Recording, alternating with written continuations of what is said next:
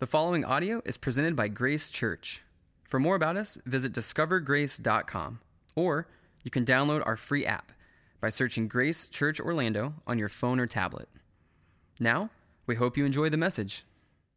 You guys may or may not know, Bobby's family basically has the plague. And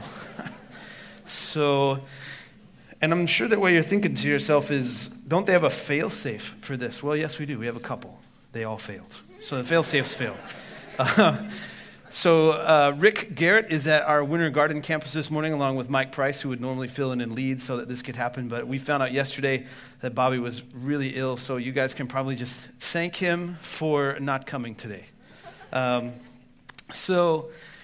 With that out of the way, we're probably going to pray again because you can't pray enough, and I feel incredibly nervous today.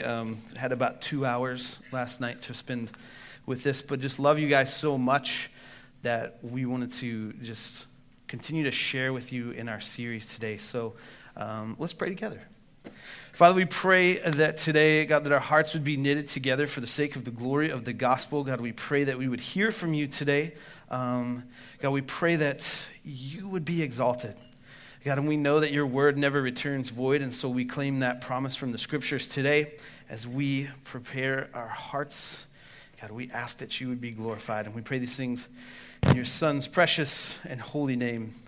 Amen.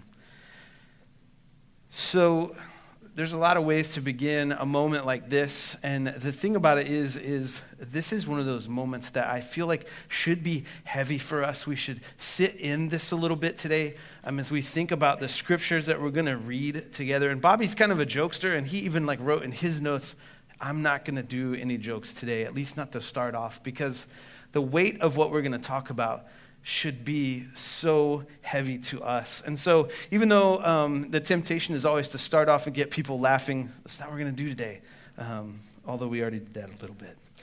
So today we're going to really look at what the centerpiece of the gospel is. It should bring us to our knees. I'm a songs guy, so I think of these songs and I think about like what we're reading and what we're doing. There's a song, that is. I just realized I wrote it, so I'm sorry.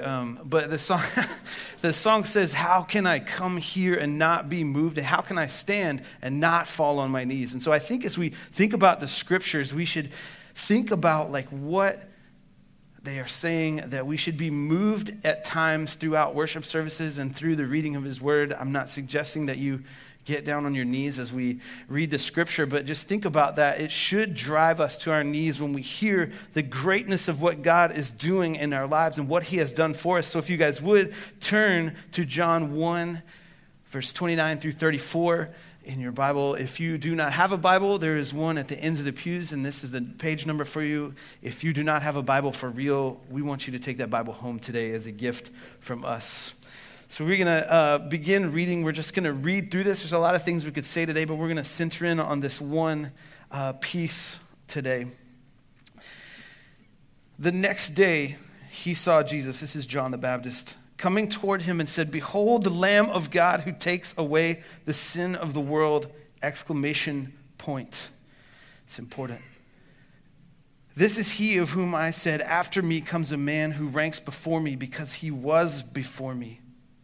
I myself did not know him, but for this purpose I came baptizing with water, that he might be revealed to Israel." And John bore witness. "I saw the Spirit descend from heaven like a dove, and it remained on him. I myself did not know him, but he who sent me to baptize with water said to me, 'He on whom you see the Spirit descend and remain, this is he who baptizes with the Holy Spirit. And I have seen and borne witness that this is the Son of God.'" Amen. So last week we talked about John the Baptist and who he was and who he was not. And John understood that he was not the message. Jesus is the message, but John is the messenger. And I think back a little bit to our grace community that we had last week and just processing through the fact that John, this incredible teacher, rabbi, is like, I am not fit to untie his shoes. I'm not fit, and feet are kind of dirty, and in those times, feet would be super dirty and gross, and John is like, man, I can't even untie his shoes. He's so much other than me. And so in the text, he he reveals the message and he accomplishes what he was sent to do. And John points away from himself and turns everyone's attention and hopefully their affections toward Christ Jesus. And we pray a lot that God would stir our affections. And so that is what we want to see this morning. Now I want you to try and put yourself in this scene. John the Baptist has been talking about that one whose sandals he is unworthy to untie. And then the next day, he sees Jesus coming towards him. And he could say anything. But what does he say? And I'm sure that he raises his voice as loud as he can. Here's that exclamation point, and he's making sure everyone can hear. And he says, "Behold the Lamb of God who takes away the sin of the world." That should draw us to repentance. That should draw us to this feeling of joy. Behold the Lamb of God who takes away the sins of the world. I am feeling a little overwhelmed right now, just saying that out loud to you. And I was thinking about Pastor Rick Garrett from... He's the executive pastor at Grace, and I said he's preaching at Winter Garden this morning. He told us a story of his little girl, Hannah Kate. I'm guessing at the time she was maybe 4 years old, and they were in the Publix at College Park. And this is such an incredible story. She's like a little prophetess or something, but she raises both hands in the deli at Publix and says, "Behold the Lamb of God who takes away the sins of the world." Man, are we saying that? She is saying it. She is 4 out of the mouths of babes. And he said that later she said, "Oh, I was trying to decide between whether or not I was going to say that verse or repent and be baptized for the forgiveness of sins." And so, man, she knows what is going on. And then this one sentence, Hannah Kate and John proclaim the very essence of our message. And if you've been around the church for a long time, we've heard this description of God. Behold the Lamb of God who takes away the sins of the world. There's an old song, "Behold the Lamb of God who takes away my sin, who makes new life begin." And as you'll see today, I feel like I filter everything through songs and music. So there's so many of those today. We've heard this so many times, sometimes these things become familiar to us and they don't strike us in the way that they should. Like I said, preaching and proclaiming to you, saying, "Behold the Lamb of God who takes away the sins of the world," makes me feel unworthy. It makes me feel a little emotional. Just to think that we have that opportunity, not only here, but in the world. And so, think about these words, and I know I don't look like a guy who listens to Point of Grace. But there's a song that it just came to mind when I thought about this not striking us the way that it should. And it's understandable, but that doesn't mean it's okay. But the chorus of this song says, "God forbid that I find you so familiar that I think of you as less than who you are. God forbid that I should speak of you at all without a humble reverence in my heart. God forbid." So it's difficult for us here in the 21st century to appreciate the power of this announcement. But if we think about these things in the context of the first century and that John is proclaiming these things to the Jews, this announcement would bring about an incredible avalanche of meaning. Now, Bobby sent me this picture. Bobby will tell you he's not an art guy. I like art. But he was reminded of this painting, and it's called Agnus Dei, which is Latin for the Lamb of God. It was painted by a Spanish artist named Francisco de Zurbarán. I think that's right. So as we look at this, we're going to read an excerpt from a commentary that really captures what this painting is about. And this picture is a little bit dark, so you'll notice at the bottom, the lamb is laying on something.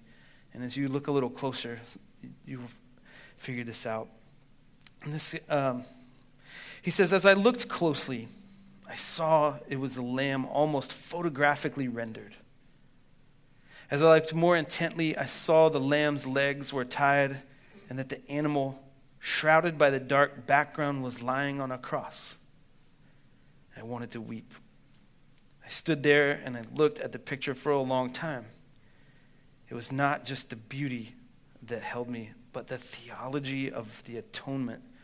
John the Baptist's words kept running circles in my heart. Behold the Lamb of God who takes away the sin of the world." Now, throughout the Old Testament, and Caleb Brasher, our Claremont pastor, wrote this in our guides. Throughout the Old Testament, God institutes practices and rituals to teach his people that they can only be forgiven for their sins through the death of something in their place. And whether that's the Passover lamb or the bulls, goats, and rams killed annually on the Day of Atonement, God is teaching his people that sin will always lead to death, either your own or something in your place. But he's also teaching them that animal sacrifices aren't good enough to take away their sin forever. And that is why the Day of Atonement had to be repeated each year.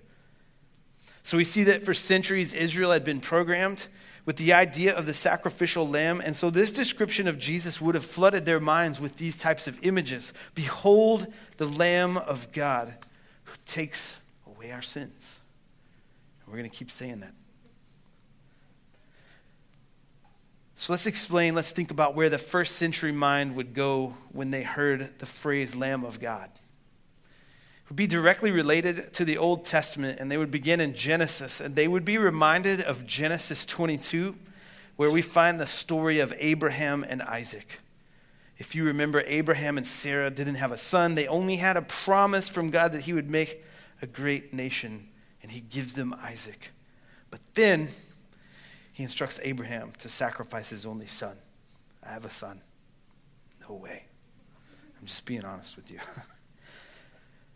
These Jews would most likely hear the words of Isaac when he said, "Behold the fire and the wood, but where is the lamb for a burnt offering?" Think about Abraham's heart right now. Abraham replied, "God will provide for himself the lamb for a burnt offering, my son." And then they would have remembered the ram God provided in the thicket.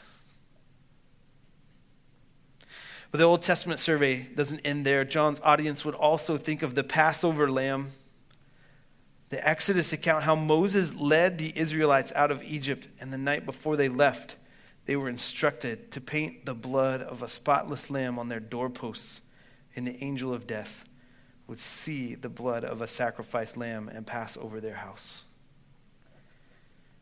And what about this beautiful passage from Isaiah 53, 6 through 7, who says, "All we like sheep have gone astray. We have turned everyone to his own way, and the Lord has laid on him the iniquity of us all.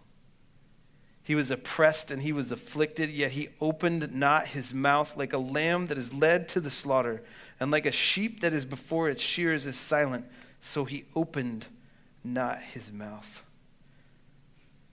So John's statement made it clear that Jesus would be a sacrifice for sin. God had provided the lamb for their deepest needs in the same way he's provided the lamb for our deepest need, and that's the forgiveness of our sin. And think back to what Caleb said, that the lamb was not sufficient, but we have the perfect lamb in Jesus Christ. Behold, the Lamb of God who takes away the sins of the world.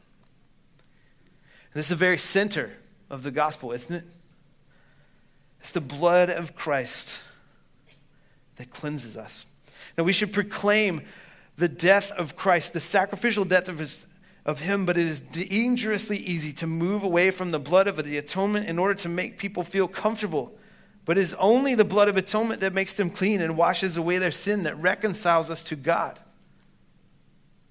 Behold the Lamb of God who takes away the sin of the world. Or repent and be baptized for the forgiveness of your sins. Hannah Kate knows what's up. So we remember as the blood of Christ that cleanses us. This is the primary message in John's witness to Christ, and it should be primary in our witness and in our thinking about Christ. The Lamb is our eternal message. It laid out a biblical theology in bullet points. It might look like this. Abraham and Isaac prophesied Jesus' sacrifice. The Passover applies the principles of Jesus' sacrifice. Isaiah 53 personifies Jesus' sacrifice. In John 1, we identify the sacrifice what is it? Behold, the Lamb of God takes away the sins. And in Revelation 5, we've magnified Jesus' sacrifice. So the Bible has been clear from Genesis to Revelation. The entire sacrificial system pointed to this day, pointed to the cross, to the ultimate sacrifice that once and for all would deal with our sin. And John introduces him, and what does he say? Do you want to say it? I'll get us started. Let's say it together. Behold the Lamb of God who takes away the sin of the world. So Michael Lawrence, in his book, Biblical Theology in the Life of the Church, writes, an effective sacrifice is a substitute. We saw a ram slain in the place of Isaac. We saw the Passover lamb slain in the place of the firstborn.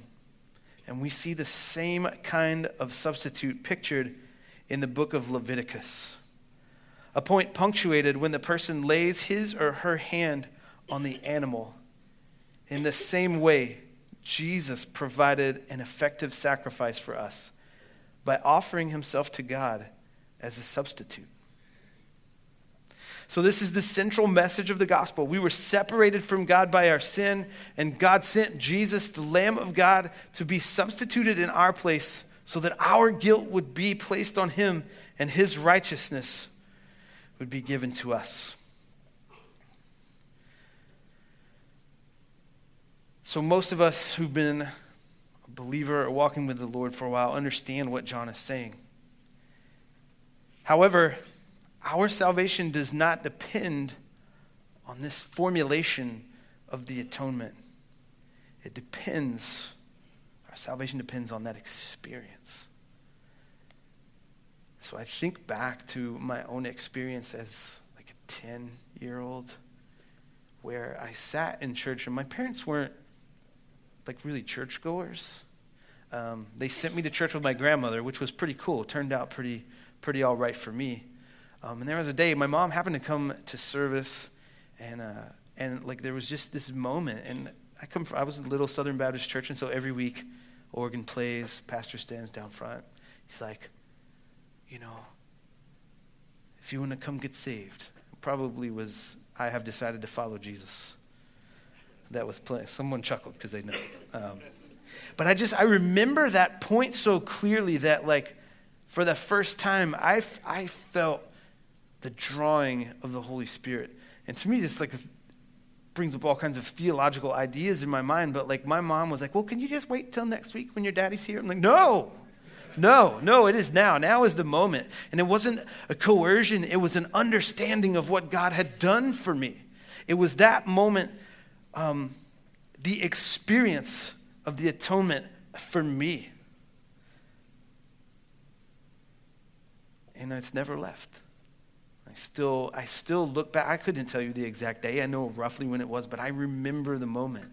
I'm not saying that you have to remember the moment because this is a process and it's different for all of us, the way that God calls us to himself. But he does call us to himself. And so we experience the atonement. So the question for us today is Jesus our Lamb? And do we really believe that he died for us? If we really understand what that means, it changes our lives completely. We realize it is not by our merit that we are forgiven, but through the broken body and shed blood of the Lamb of God. Man. And so, as we sang earlier, the guilt and shame that plagues so many of our lives should be thrown as far as the east is from the west, because the source of that guilt and shame was sin. And God has dealt with that once and for all. Behold, the Lamb of God has come to take away the sin of the world. And so this should empower us. The message of the gospel should empower us. We should remind ourselves every day. We should seek to remember and share this truth every day, and always remember and celebrate the sacrifice that Christ is for us. And this is not in the message, and this is not one of those moments, this is not planned, but as I sit and I think about this, there may be one of us who have not had that. We do not understand the atonement for ourselves. And today may be the day of your salvation. We're not going to do anything official here this morning. I'm not even going to pray a prayer with you, but I would love for you to talk to someone. There's a lot of people. Ben is one of our elders, would love to talk to you. Any of these guys up here would love to talk to you. I would love to talk to you. They help you understand the magnitude of what Christ has done for you, that it may be your very own.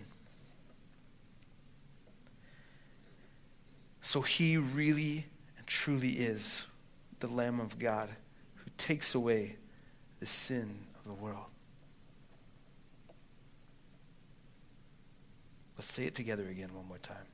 Behold the Lamb of God who takes away the sin of the world. That's us. That should affect us this morning. Behold him today. Church, let's pray together. Father, we thank you so much for the fact that you are the Lamb of God who takes away the sins of the world. God, we pray that there would never be a point in our life where you become so familiar that we forget who you are. God, we pray, God, for those who have not yet responded to your call. God, we pray that you would draw them to yourself. God, that they would seek out others to grow. God, to take their next step toward you, and maybe it's their first step. God, we pray that you would be glorified.